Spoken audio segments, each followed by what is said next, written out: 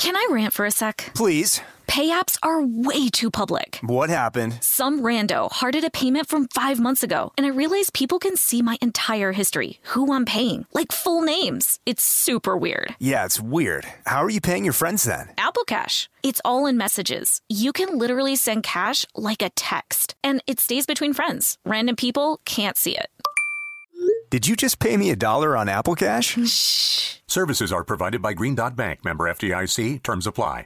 This episode is brought to you by PNC Bank, who believes some things in life should be boring, like banking. Because boring is safe and responsible, level-headed and wise. All things you want your bank to be. You don't want your bank to be cool or sexy. Sexy is for 80s hair bands, not banks. That's why PNC Bank strives to be boring with your money so you can be happily fulfilled with your life. PNC Bank, brilliantly boring since 1865. Brilliantly Boring Since 1865 is a service mark of the PNC Financial Services Group, Incorporated. PNC Bank, a National Association, member FDIC. The state of Tennessee is one of the few places where the sounds are just as breathtaking as the sights. Whether that's live music at a historic music venue, the crack of an open fire at a campsite in the wilderness, or hearing kids laughing as they explore what's right around the bend, Tennessee just sounds perfect. Start planning your trip at tnvacation.com. Tennessee sounds perfect. Brought to you by the reinvented 2012 Camry. It's ready. Are you? Welcome to Stuff Mom Never Told You from HowStuffWorks.com.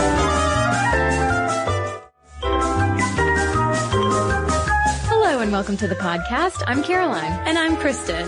Well, hello, Kristen. Well, hello, Caroline.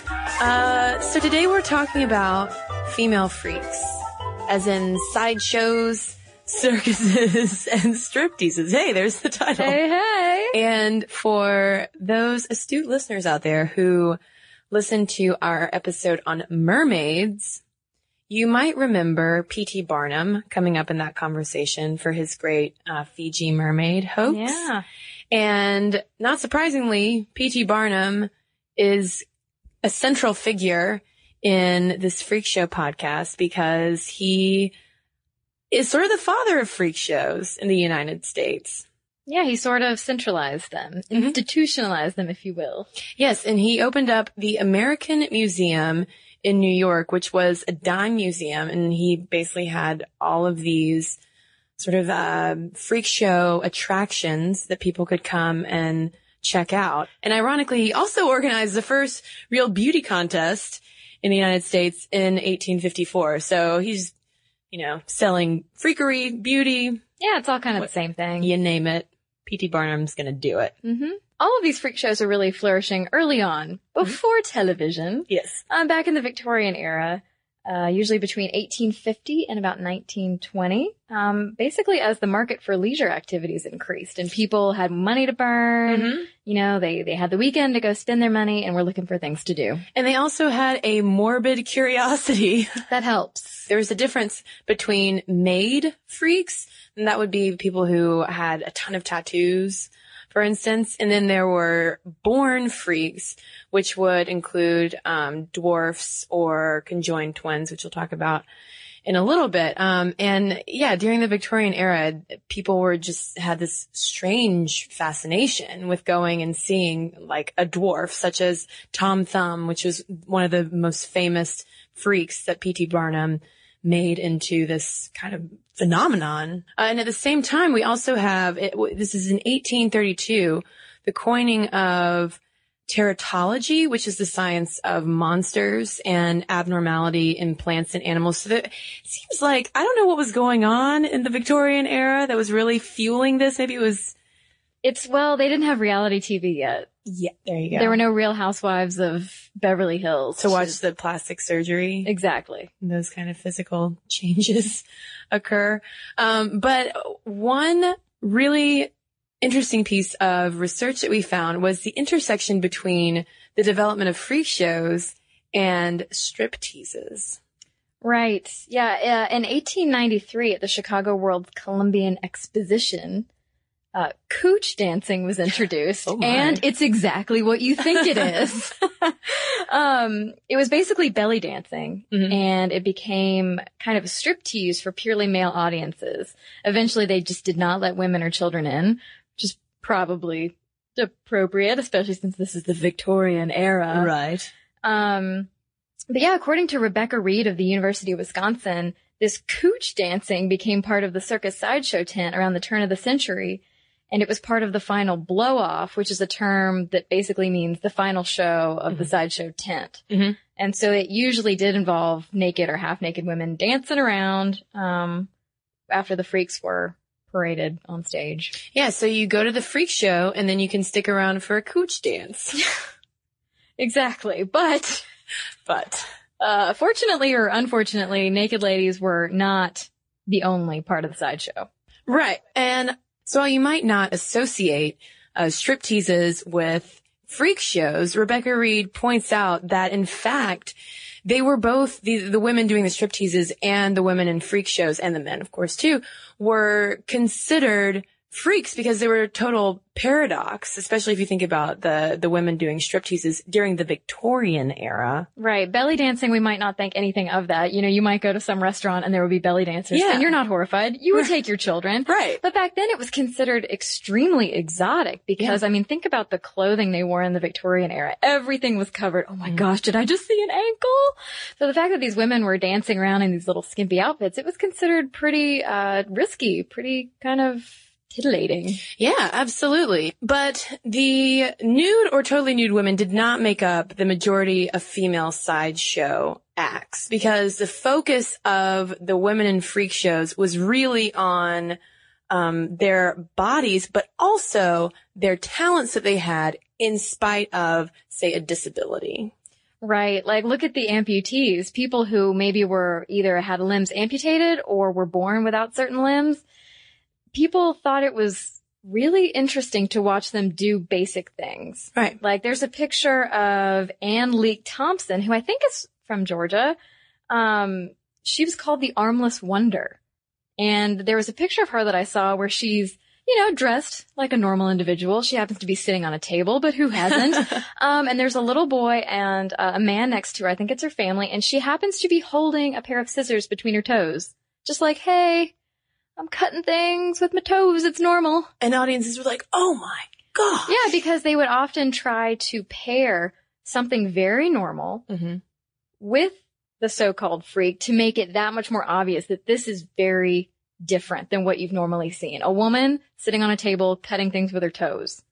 People hadn't really seen that. Right. And the people with those kind of talents, for instance, the Hilton sisters were, conjoined twins. They were born in England in 1908. Yeah, not the current Hilton Yes. sisters. This is not Paris and Nikki.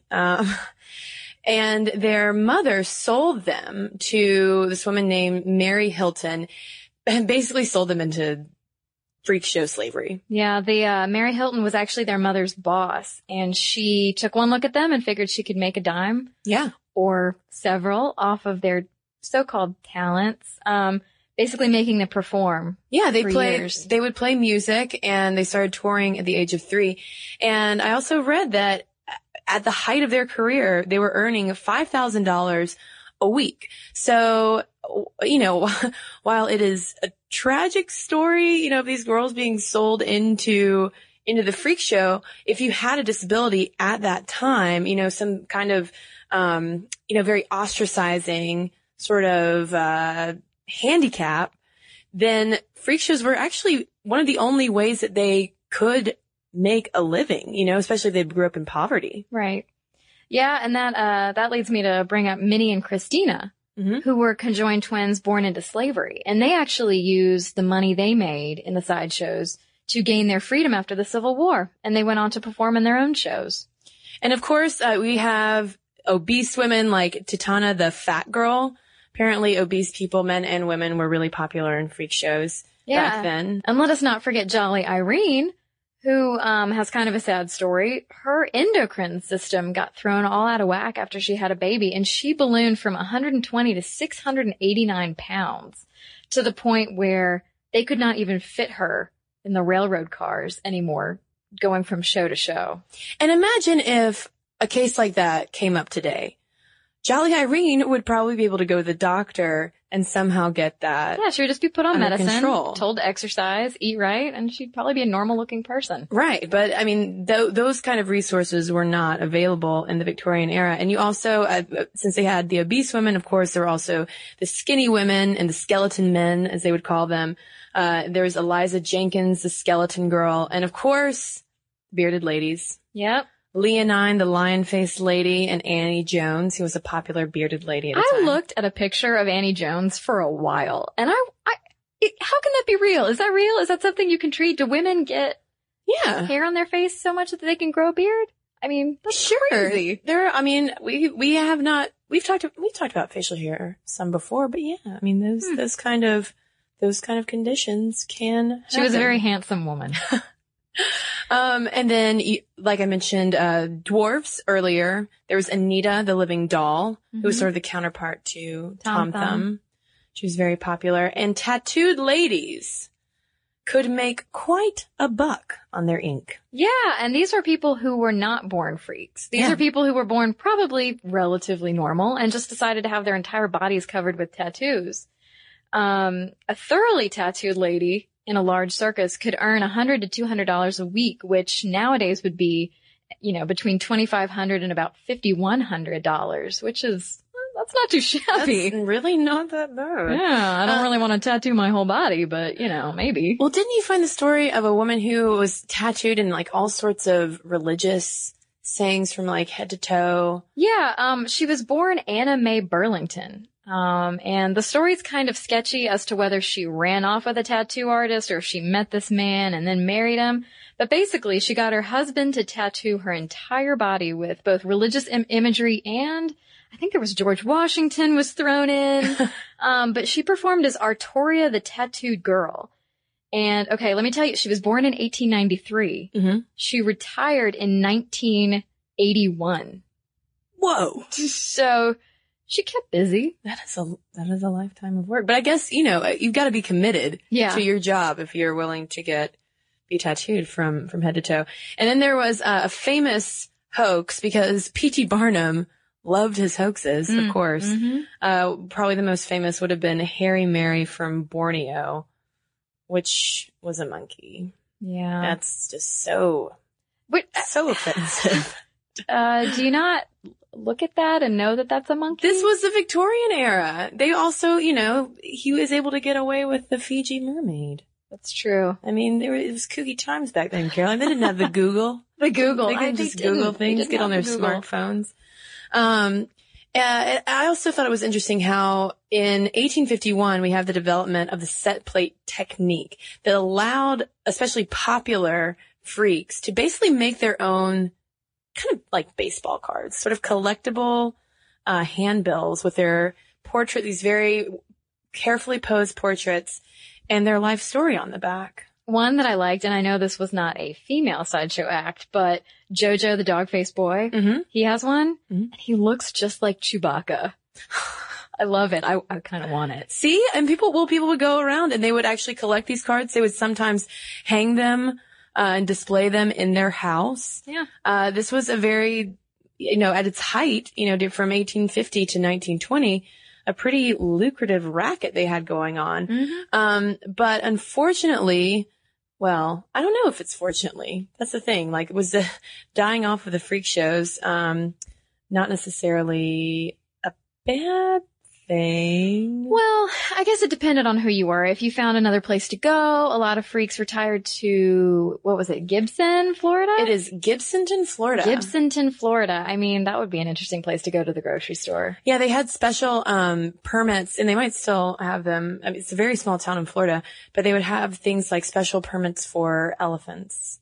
And to allow people to be able to parking, keep their elephants in their yard and things like that. Well, I know it didn't work out as well for the Hilton sisters, going back to those conjoined twins, because I read about how they, once the sideshow acts started losing popularity and people were like, oh, maybe we shouldn't laugh at people with problems. They actually ended up working in a grocery store as bag girls, I guess, at registers next to each other.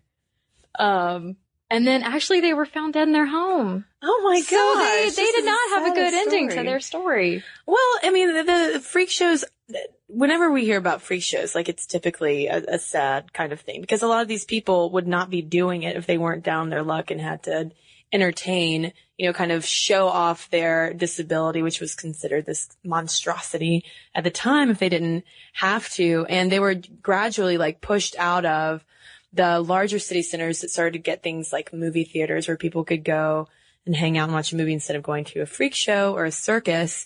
And so they were pushed out to like smaller and smaller towns until they just died out in the 40s, especially with the rise of improvements in medicine, where they could actually get certain conditions treated, like the endocrine system issue like we were talking about. But the reason why I thought it would be interesting to talk about, female freaks in the circus and in sideshows on the podcast is that, first of all, they bled into, like, the ending of the freak shows overlapped with the beginning and the rise of beauty pageants. Right. Just more parading people around. Yeah, it's like two sides of the same coin. And scholars who focus on something called body criticism have done a lot of research on beauty pageants and on freak shows. And Susan Stewart, who wrote a book about this, refers to this kind of people on display, sort of like the extremes of like extreme beauty and freakery, as the pornography of distance. Right, because we have, when we're in the audience and we're looking at either, a very obese woman on stage or some sort of beauty queen, we're at a distance. We have someone like an MC saying, okay, here's this woman, here's what she's doing, look at her, let me explain what she's doing. You're not interacting with the person on stage, so you don't really have to worry about their feelings. Right. And it reminds me of this concept of the male gaze that we talk about a lot in sort of feminist discourse, of this focus of like men looking at women. But this is like just the public looking at other people. And I thought this was an interesting quote by Robert Bogdan in his book, The Freak Show. He says, how we view people who are different has less to do with what they are physiologically than who we are culturally. Which makes total sense because as our kind of collective morals changed and medicine was able to take off and our leisure interests changed, freak shows became more and more sort of, what would be the word? Not cool to go to. Yeah, not as socially acceptable. It became more socially acceptable to look at a half-naked woman, with a spray tan, walking around the stage in a bathing suit. Right. I was kind of thinking about that when I was reading about the history of freakery and how, we now see these slideshows of like celebrities' awful plastic surgery. And in my mind, I was thinking, well, is this the new sort of reality freak show? Yeah, look at Octomom. Yeah. I mean, she's definitely got to be part of a modern day freak show, right? I mean, I think that argument can definitely be made because it's still our fascination with celebrity culture and with people like Nadia Suleiman, aka Octomom. Yes, ma'am. Know that name. I think reflects a lot about where we are as a culture, kind of like Robert Bogdan notes. Yeah, we're still voyeurs, but we're just looking at different things now. We're not necessarily looking at people with disabilities and disadvantages and laughing and pointing. But we're still looking at people from a safe distance, like celebrities, where we can point and, look at Charlie Sheen and we can be like, oh, God, I'm glad I'm not like that guy. But he's probably actually having a hard time. I don't know. Well, and by pointing out those kind of differences from that distance, it further establishes these sort of societal norms of like, well, this is what is and is not normal, which, we get into ideas about normativity and whether or not that's a healthy thing. A lot, and the freak shows, I think, are an extreme example of how that happens. But one thing I wanted to say, though, from a disability studies perspective, this came up a few times in some of the articles we ran across, was that freaks can also be perceived as, quote, battlers against adversity and oppression who have refused to surrender themselves to shame and ostracism. I mean, they're getting up on stage and they're saying, you know what, like, I know I have this issue, but I'm kind of using you for money. Right. To come look at me. Yeah, I know. So if anyone would like a visual companion to this episode, Todd Browning made a 1932 film called Freaks, which features a lot of... Yeah, it has the Hilton sisters in it. Yeah, it features a lot of the freaks that we mentioned. I have yet to see it. Didn't he? I think he went on to make Dracula. He did. Mm-hmm. Yeah, with Bela Lugosi. So yeah, I think I wish we could somehow host a Sminty screening of Freaks. That would be interesting to go back and watch. So I hope that this was an enjoyable little slice of history. I don't feel like we talk about, like, freak shows comes up very often. No, not usually. But Coney Island does have its own little, like, freak show sidewalk area with, like, human blockheads and fire eaters and things like that. So it still exists. Yeah, people still do it, like Lizard Man. Yeah. Ooh. Oh, yeah. Hey, Hey.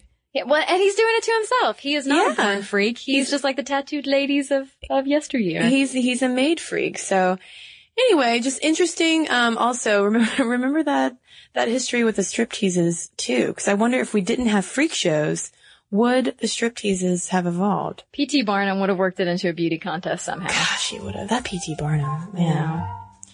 Anyway, if you would like to send us an email, if you have any freak show history to share with us, our email address is momstuff@howstuffworks.com. And why don't we read a couple of emails now?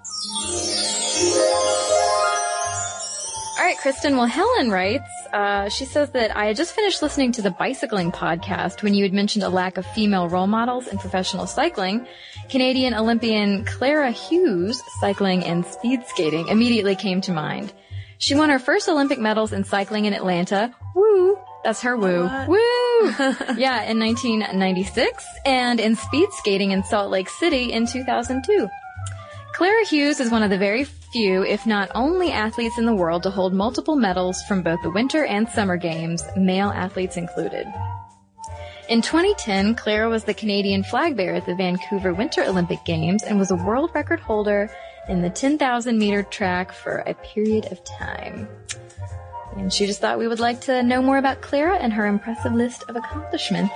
Well, thank you for sending that bicycling role model. I've got an email here from Katie, and this is in response to our episode on astronauts. Now, I'm going to say that I was not able to entirely fact check this, but she writes, I just thought you'd be interested in the fact that Star Trek changed the astronaut community forever, and it was a big deal that there was a black woman playing an important role, and there were people of all ethnicities, and even an alien on the show. Off the set, they actually reached out and not only talked NASA into allowing more than just white guys into the astronaut program, they also helped NASA rally up more astronauts. There's a lot more information on this at StarTrek.com, but I thought you guys would like to know that tidbit. So I went online to try to fact check this, and while I don't know that they actually petitioned NASA to get to improve their diversity in the astronaut program. I did find this choice quote from Star Trek creator Gene Roddenberry, who was adamant about having a diverse cast on Star Trek. And he said, I think this was in 1976, speaking to Playboy maybe? He said, I refuse to have an all lily white Anglo-Saxon crew. And hence he had like one of the most diverse casts on TV at the time with Star Trek. So thank you, Katie, for sending that in. And of course, if you have thoughts to send our way, again, our email address is momstuff@howstuffworks.com. Or if you'd prefer to get on Facebook, you can do that as well. We're over there. Send us a comment, like us. And you can follow us on Twitter as well. We are at Mom Stuff Podcast. And finally, during the week, you can read our blog, Stuff Mom Never Told You, at howstuffworks.com. Be sure to check out our new video podcast, Stuff from the Future. Join How Stuff Works staff as we explore the most promising and perplexing possibilities of tomorrow. The How Stuff Works iPhone app has arrived. Download it today on iTunes. Brought to you by the reinvented 2012 Camry. It's ready. Are you? This episode is brought to you by PNC Bank, who believes some things in life should be boring, like banking. Because boring is safe and responsible, level-headed and wise. All things you want your bank to be. You don't want your bank to be cool or sexy. Sexy is for 80s hair bands. not banks. That's why PNC Bank strives to be boring with your money so you can be happily fulfilled with your life. PNC Bank, brilliantly boring since 1865. Brilliantly Boring Since 1865 is a service mark of the PNC Financial Services Group, Incorporated. PNC Bank, a National Association, member FDIC. The state of Tennessee is one of the few places where the sounds are just as breathtaking as the sights. Whether that's live music at a historic music venue, the crack of an open fire at a campsite in the wilderness, or hearing kids laughing as they explore what's right around the bend, Tennessee just sounds perfect. Start planning your trip at tnvacation.com. Tennessee sounds perfect. This episode is brought to you by Pedigree. If you've been looking for love at first sight, it is closer than you think. It can be found at your local shelter. So this June 7th to 9th, join the Pedigree Adoption Drive, and the Pedigree brand will reimburse your dog adoption fees nationwide. Pedigree knows that bringing a dog into your home not only opens their heart, it can open yours too. Visit pedigree.com/adoption-drive to learn more about the adoption drive and to see full terms and conditions.